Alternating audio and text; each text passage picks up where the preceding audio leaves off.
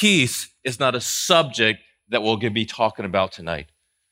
But peace is actually a reality that God wants us to know and experience right here, right now, at the 6 p.m. service here at Midtown. But I want to give a shout out to all the fathers here tonight. So give it up for fathers. Oh, that's weak. That's weak. Everybody must be kind of tired from lunch or something. But I'm so grateful that fathers are celebrated along with mothers. Not that just because of my father or grandfather, but I think it's equal in terms of the responsibilities and also the joy of parenting. Some of you already have the joy of parenting, of having kids. Some of you are waiting and longing to be parents. But also on a day like today, I can't help but think that we also need to give some thoughts about our fathers. Some of you have really good relationships with your father. Some of you, as you think about your relationship, you may be battling with bitterness. Some of you may be grieving the loss of your father on a day like today. I lost my father when I was 28 years old, and some of you may not even know your father. But I want to give you good news that your heavenly Father knows you. He knows every aspect of your life.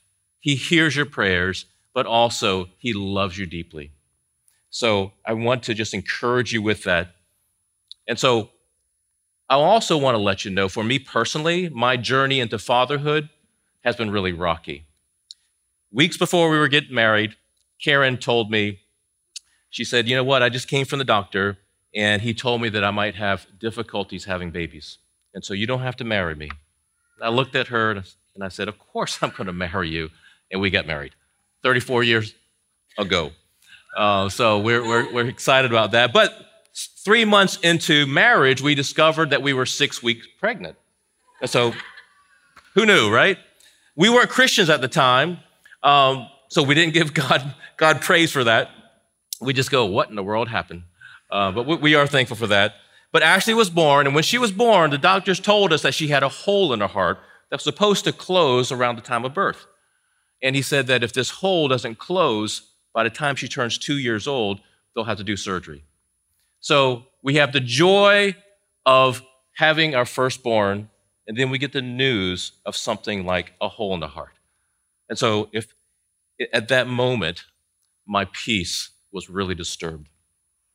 And so we had no place to turn for peace, given the fact that we didn't know Jesus, but we turned to what we thought was the best medical care and just hoped that the whole hole would close up.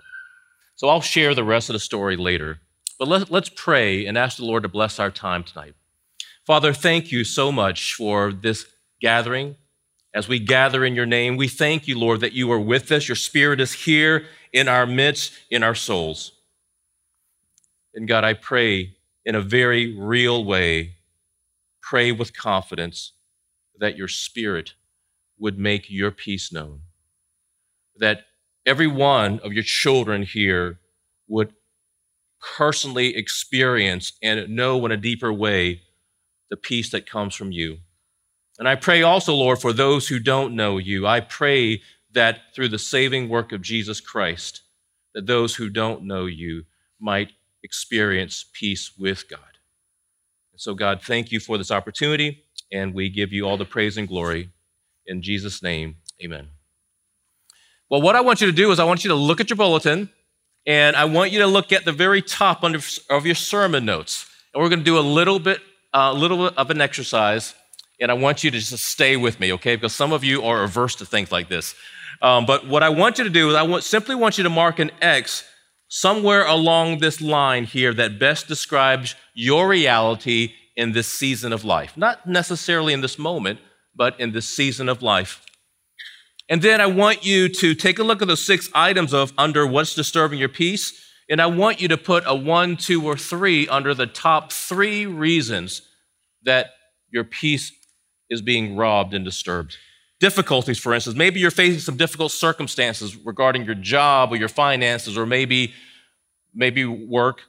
But discontentment, maybe your desires. You're wanting something more than what you already have. Maybe you desire your spouse to change. Maybe you desire a different job. Maybe you desire to be someplace in your life that you thought you would be at this time in your life. Maybe your life is full of distractions. You just can't seem to find peace and quiet, maybe because you have the phone in your hand, or maybe because you live in a chaotic household. Whatever the case may be, you're surrounded by distractions. But then conflict. Conflict's really easy to understand that, and maybe it's with a mother or a father, maybe with a roommate or a friend, or maybe it's with a spouse or one of your kids. Maybe you're battling with confusion and doubt. A lot of times our peace can be robbed when we're having to make a decision, when we're having to just really understand what's going on in life and we're needing to go in a certain direction. Or maybe it's disobedience, and it's described here simply as living for yourself. And so take the time to mark 1, 2, and 3 on the top 3 reasons. And the reason why I'm asking you to do that is not just merely for the purpose of self-awareness, but it's important to be aware of what's actually disturbing your peace, because God wants you to be aware of your need for Him, but also to be aware that He is the one, the only one, who can give you peace. So that self-awareness actually leads to a better awareness, but also a better understanding and experience of your God. But if you admit it, like me, I really do believe that we live in a culture of anxiety. I mean, you just take a listen to your friends, talk about yourself, just listen to your self-talk. We find ourselves restless and often struggling with a lack of peace. And maybe like the disciples with Jesus at the time, maybe we're all wondering, is there such a thing as real peace? Is there such a thing as lasting peace? When in John 13, the chapter right before the one we're going to be in today, Jesus just predicted the betrayal by one of his disciples. And in John 13:21, it says that Jesus was sorrowful or troubled in his soul because of the disciple he knew who would betray him.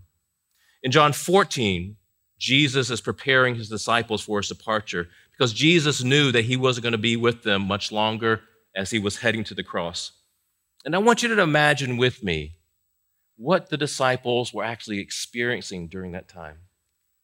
They had been with Jesus for 3 years or so, and I can imagine as their master was telling them that he was getting ready to leave them, but also going towards death, I'm sure that their hearts were troubled.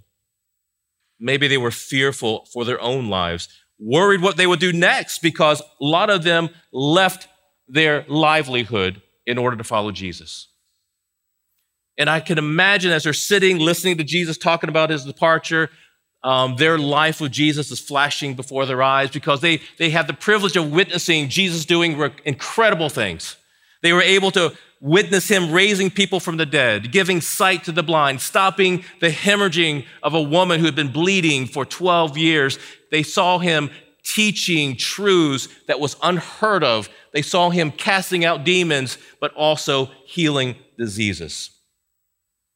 Jesus was going to be addressing their troubled hearts in this passage. And I want to encourage you as we get into this passage tonight, hear it for yourself, because if you're a follower of Jesus, you're one of his disciples as well. So if you would, please stand with me as we read the word of God, starting with verse 23. Jesus replied, "Anyone who loves me will obey my teaching, and my Father will love them, and we will come to them and make our home with them.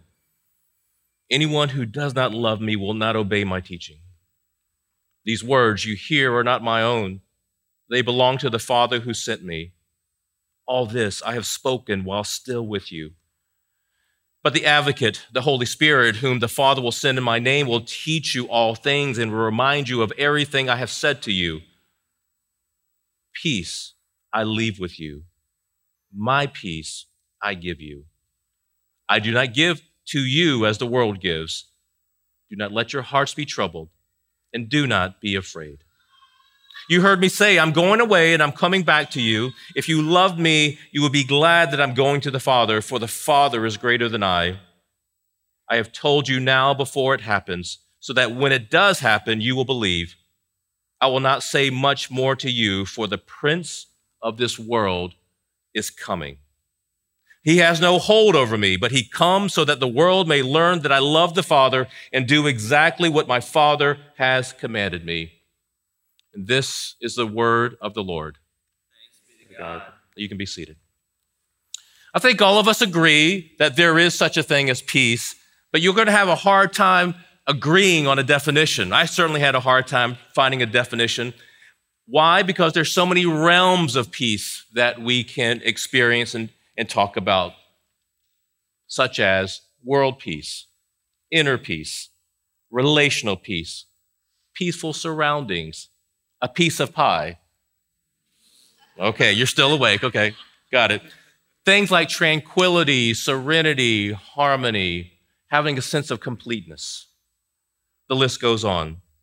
Well, let's take a look at a couple of quotes that convey the breadth of how the culture understands peace. Peace does not mean an absence of conflict. Differences will always be there. Peace means solving these differences through peaceful means, through dialogue, education, knowledge, and through humane ways. Another quote, peace is the beauty of life.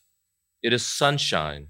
It is the smile of a child, the love of a mother, the joy of a father, the togetherness of a family. It is the advancement of man, the victory of a just cause, the triumph of truth. But here's a question for all of us to consider. Why is it that peace is something that every man and woman around the globe desires, whether they call it peace or not? And the answer is really simple. It's because every man and woman was created to know and experience peace. Our desires run deep because God created you to know him and to know peace. But like love and joy, peace can seem like a mirage. As you see it from a distance, it looks really real. As you move closer towards it, it may dissipate and you find yourself grasping. Why is that? Because the world is full of brokenness everywhere, all around you, and even within you. But peace can seem just out of reach. And when that's the case, life can sometimes feel cruel. Well, for me, what tends to disturb my peace is tax time. Not because I get a tax refund, but because I got to write a check. And so I find myself in June saying, I've got some breathing room now and some money's starting to come back up after a big depletion. But just this week, there's a number of things that happened that impacted my financial peace. My mailbox fell down and I had to get it replaced. My car battery died. I went to Lucky's and I came back out with all my groceries and the car wouldn't start. And then I took it and they said, your battery's dead. So I had to pay money for a battery. I woke up yesterday thinking, I got a brand new battery. I can drive my car. I drove my car. As soon as I got down the driveway, the check engine light comes on and other yellow lights came on and I couldn't drive faster than 5 miles per hour. So, whoa, that's going to cost some money. But 2 months ago, I had a clearing in my schedule and I thought I was going to have some time, some peace and quiet in my life. But as that week began, I ended up experiencing a bulging disc, which had me laid up in bed, flat for 4 days in a row. I could not even sit in a chair for longer than 5 minutes. So much for my peaceful weekend off. So that's, if we were to go around the room, you'd be able to share similar stories, right? Where you're looking forward to peace. Worst case that we might hear is that you just haven't experienced or just found the peace that you've been longing for. Best case, you could give examples of experiencing peace, but then you would say it was only momentary. So what is it that peace is all about? What is the nature of peace? Given our limited time, we're going to focus on the peace that will last. And if you look at your bulletin, it's going to be peace that endures even in the midst of your difficult circumstances, even if they don't change. Even if your desires that you think will give you peace never come about. Even if you're still surrounded by a lot of distractions, you can still have peace. Even if the person with whom you have conflict with never confesses of doing anything wrong, and even if you still battle with doubt, there's a peace that can endure all of that. But what kind of peace can endure even your deepest pain and most difficult struggles? It's the peace of God. But what is this peace all about? Well, first of all, let me just share that the peace of God is not the absence of trouble around you or in you. Let me give you a working definition of God's peace. I'm suggesting that it's the comfort of God through the presence of God that gives confidence to follow Christ. This definition is rooted in 2 Corinthians 1, where it says, "Praise be to the God and Father of our Lord Jesus Christ, the Father of compassion and the God of all comfort, who comforts us in all our troubles." All of our troubles beyond what's on this list here.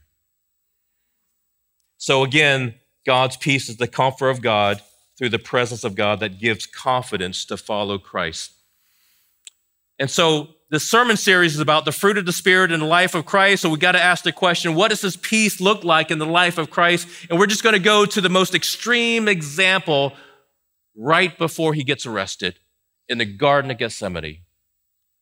In the garden, he is so troubled that the scriptures say that he's overwhelmed with sorrow to the point of death, and he's sweating drops of blood. He's so distressed and in anguish. But in that moment, I'm going to suggest to you that Jesus was experiencing the comfort of the Father through the presence of the Spirit. And he felt the nearness of God in that garden, so much so that he prayed, "Father, if you don't take this cup away from me, then your will be done, not my will." He prayed that 3 times. 3 times. And so the Father comforted his Son, made his Son know that he was not alone, and gave the Son confidence to do the will of the Father. So the peace of God sustained Jesus in his deep distress, empowering him to press on and to do the will of the Father. But as you see in your notes, there's a progression for peace. And so it starts with having peace with God. There's no way that you can have peace, that you can experience the peace of God without having peace with God. And the good news is that Jesus Christ is the way to having peace with God. Let's read Romans 5:1.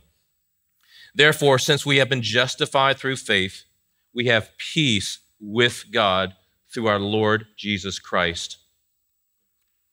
So once you have peace with God through the objective reality of the saving work of Jesus Christ on your behalf, you can know and experience the subjective reality of the peace of God. God doesn't want you to experience peace for just a moment. He wants you to experience peace for a lifetime. And why can we say that? Because he's our peace. And he wants us to experience him not just for a moment, but for every moment of each day, every year of our lives. Well, let me finish the rest of the story. Ashley's hole in her heart closed up before she turned 1. And so we were very thankful and at peace that our little girl didn't need surgery.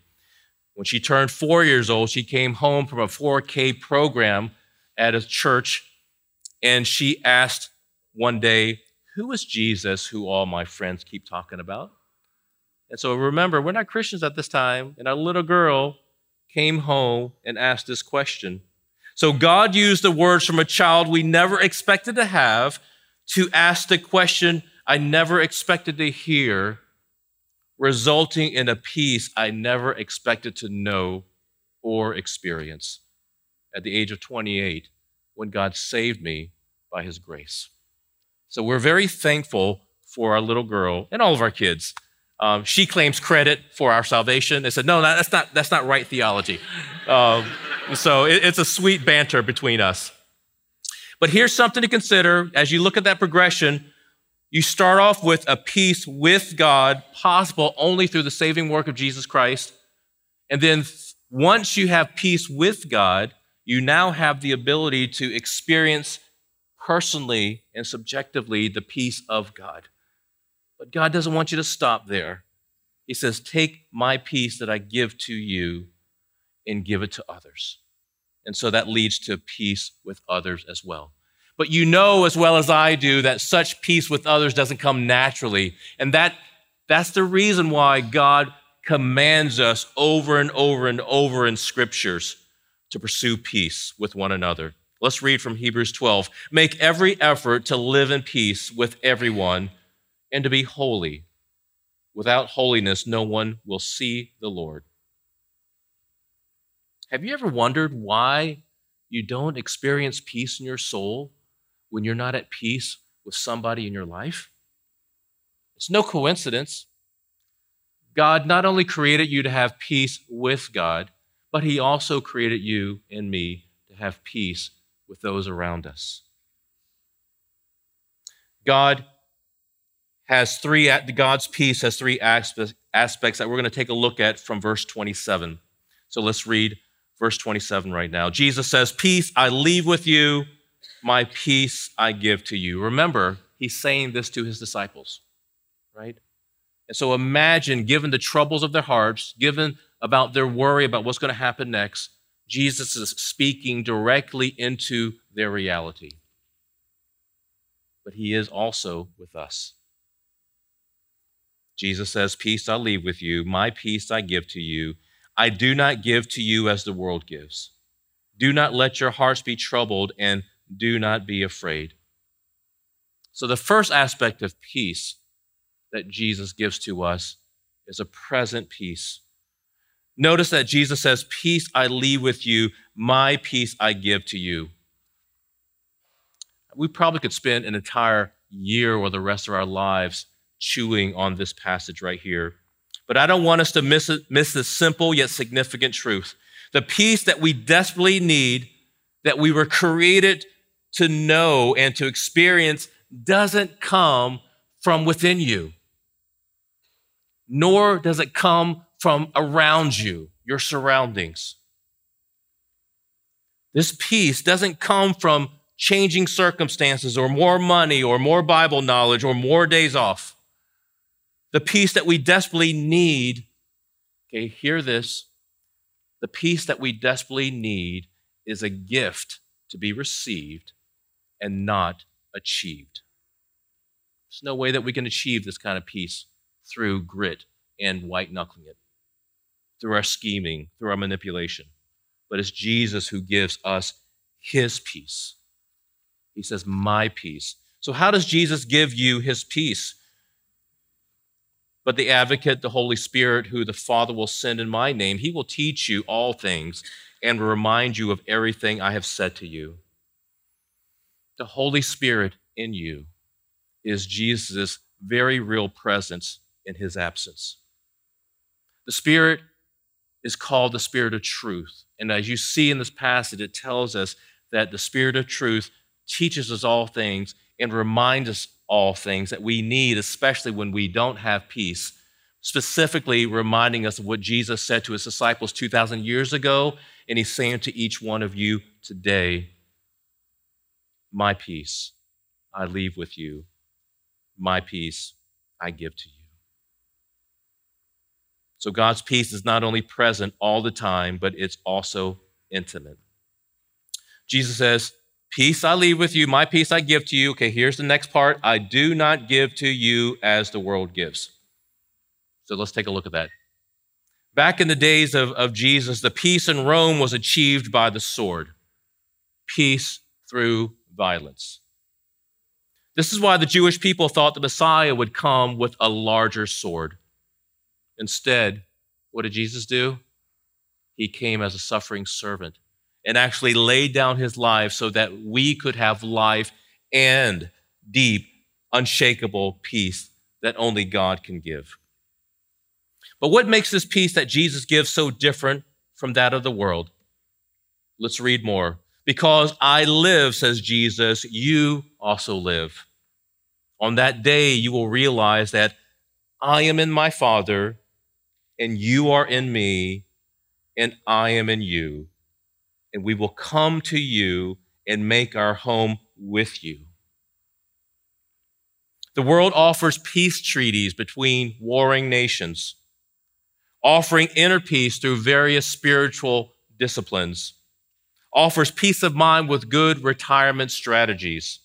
But all of these forms of peace are merely temporary, and they vanish immediately with the first shot that's fired, with the demands of life skyrocketing again, and when the stock market crashes.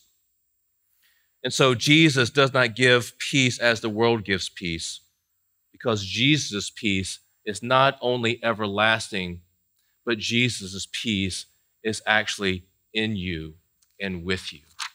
And there's no way that the world can offer such a peace, such an intimate peace. In John 15, Jesus describes this intimate relationship with us through a metaphor where he describes himself as the vine and we as his people as the branches.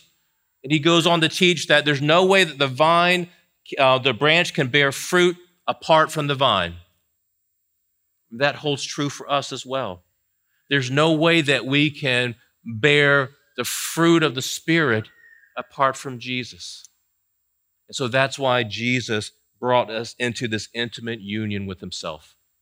And that's what is called union with Christ. But let's take a look at this passage one more time. And as I do, I want you to see God's presence in your life and his intimate relationship with you, and that he is the God of peace. So therefore, he gives peace in a way that the world cannot give. Because I live, you also will live. On that day, you will realize that I am in my Father, and you are in me, and I am in you. We will come to you and make our home with you. God is saying, look at me. Listen to what I'm saying to you. My peace is real, not a mirage. And I'm here to give you my peace. And so take your eyes and look up and see me through my word. Listen to what I'm saying to you and be aware of how my Spirit is teaching you and reminding you of all that I said. God's present and intimate peace is also a loving peace. Whoever has my commands and keeps them is the one who loves me. The one who loves me will be loved by my Father, and I too will love them and show myself to them. This is really straight teaching here, so we're going to take it really slow. Jesus says, anyone who loves me will obey my teaching. And to put it another way, what Jesus is saying is that your words are cheap, but I need to see your actions. Just don't tell me you love me, obey me. But look at what Jesus promises. The one who loves me by obeying me will be loved by my Father, and I too will love them and show myself to them.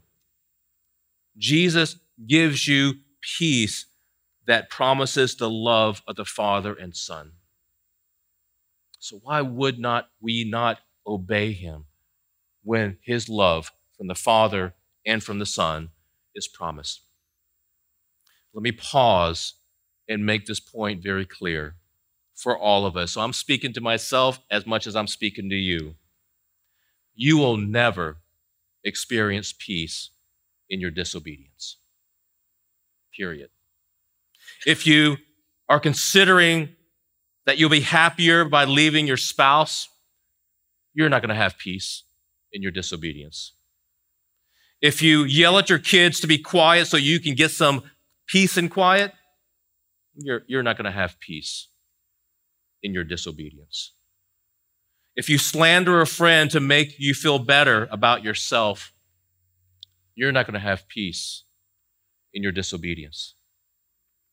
But what I want you to know is that Jesus is not saying that you must obey me in order for me to love you.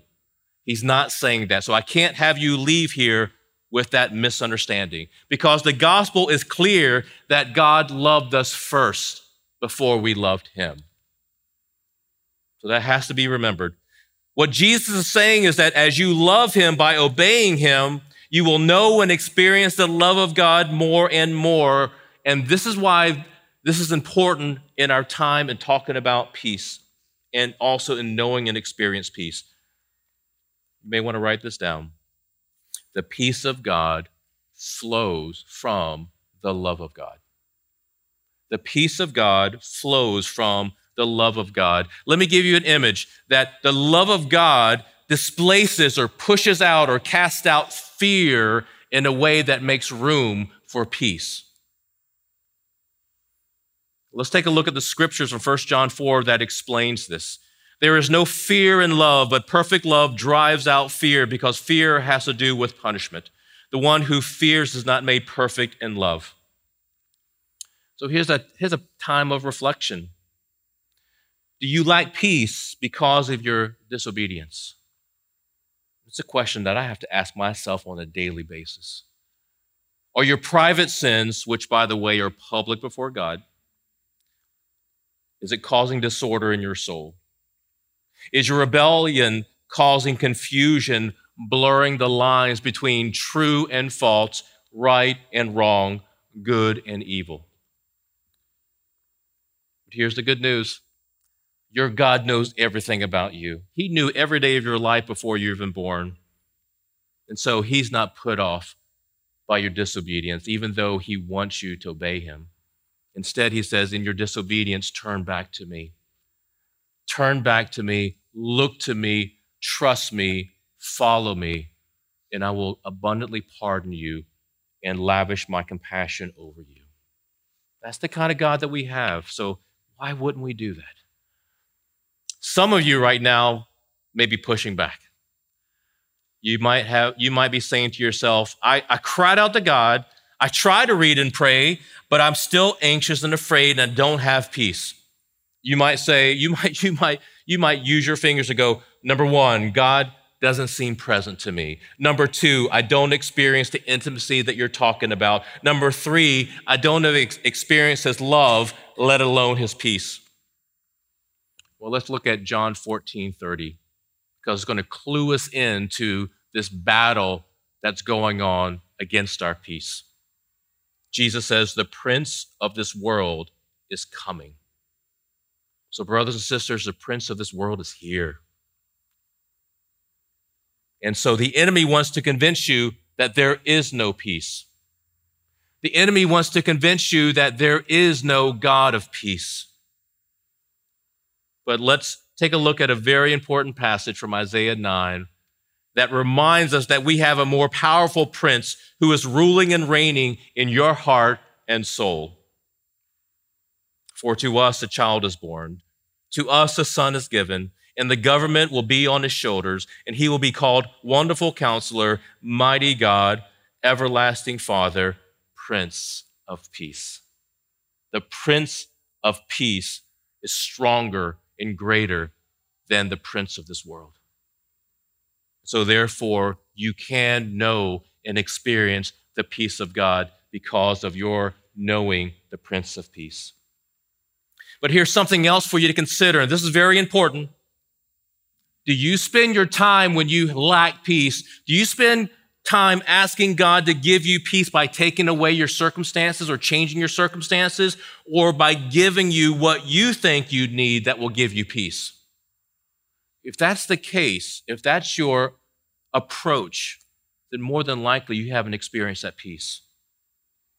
God doesn't give us peace by changing our circumstances or giving us what we think we need. Rather, he gives us what he knows we need, and that is himself, who is the God of peace. So how can we know and experience this peace of God? Now we're going to turn to Philippians 4 and take a look at 3 steps to the path of peace. Rejoice in the Lord always. I will say again, rejoice. Let your gentleness be evident to all. The Lord is near. Do not be anxious about anything, but in every situation, by prayer and petition with thanksgiving, Present your request to God, and the peace of God, which transcends all understanding, will guard your hearts and your minds in Christ Jesus. That is God's promise to you. God is true to his word. God just doesn't dangle something in front of you just to change your behavior. But God says, as you come to me, as you come wholeheartedly to me in prayer, bringing all the weight of the world to me, approaching my throne of grace with confidence and boldness, I'm going to guard your hearts with the peace of God that transcends all understanding. So prayer is a primary way in which we can draw near to God and experience peace. But notice what comes first. He says, rejoice in the Lord, rejoice. Why in the world would he start this passage out by saying rejoice? Well, put it within the context of a lack of peace. When we're struggling with a lack of peace, where is our gaze typically fixed upon? It's on the things and the people that we think is robbing us of peace. And there's no way that we can rejoice in God without looking to God and reminding him why we can rejoice even in the midst of our circumstances. So God is saying, look at me. As you experience my presence, as you approach me through prayer, the peace of God will guard your heart by enabling you to trust in my promises that I've made to you through Jesus Christ as you live in the power of God. But the second step is to listen to God speak through his word. Finally, brothers and sisters, whatever is true, whatever is noble, whatever is right, whatever is pure, whatever is lovely, whatever is admirable. I think I was going to a dance there. That's a lot, isn't it? If anything is excellent or praiseworthy, think about such things. So here's a secret for all of us, which is no secret at all. If you keep thinking about whatever is robbing you of peace, you will never experience peace. So God is saying, think about me. Think about my reality. Think about me, the God of peace. Instead, listen to me. Instead of listening to all the things that are rattling around your head or things that you're hearing from the world that's suggesting ways of peace, listen to God speak to you through his word as the Spirit of truth will teach you and remind you that God is in control. God is your strength, and God is your comfort. God is speaking to you, and he's saying to you, I'm your love, I'm your joy, and I'm your peace. Because he wants you to know and experience him as the God of peace. Well, the last thing that we can learn from this passage is to live out God's word. Whatever you have learned or received or heard from me or seen in me, put it into practice, and the God of peace will be with you. Another promise. Breaking this down, he's basically saying, if you obey all that Jesus has commanded you, I will give you peace, and the God of peace will be with you. I wanted to give you an illustration of this presence, the why is this so important for the fact that the God of peace will be with you. It's so amazing to watch my little granddaughter learn how to walk. And, you can see that she's proud of herself as she's getting herself off the floor and she's taking a stance to go vertical.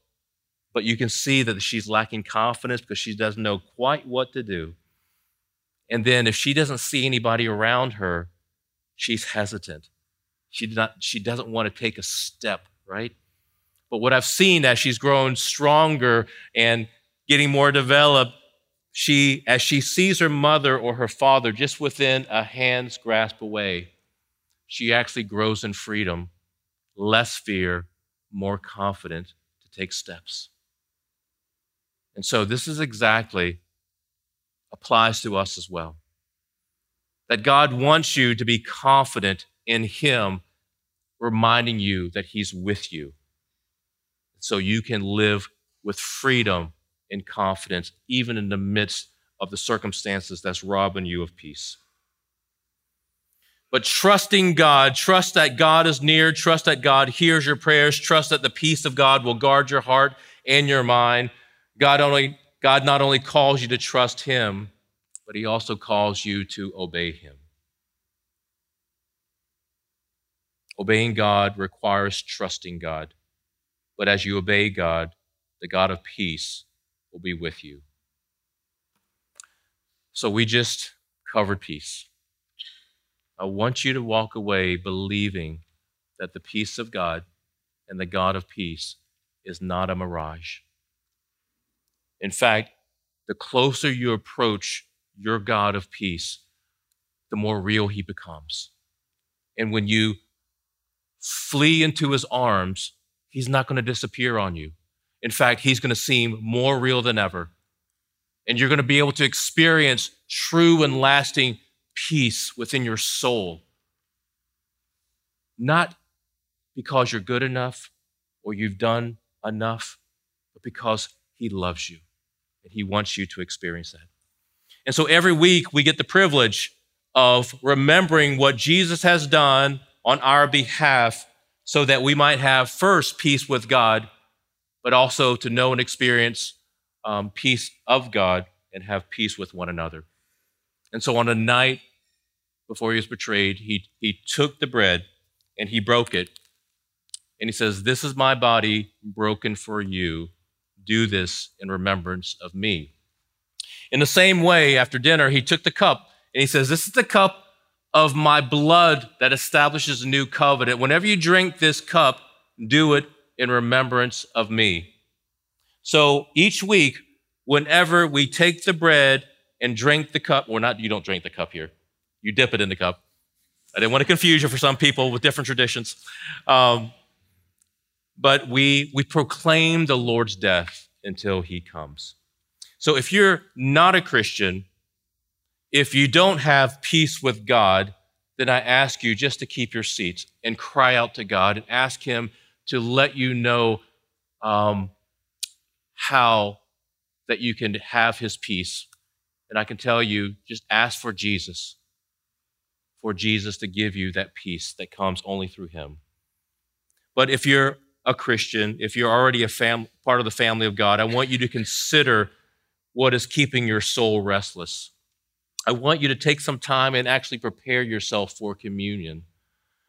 Cry out to God. You may have to confess to God, but know that he forgives you and he desires to give you that peace that we all long for.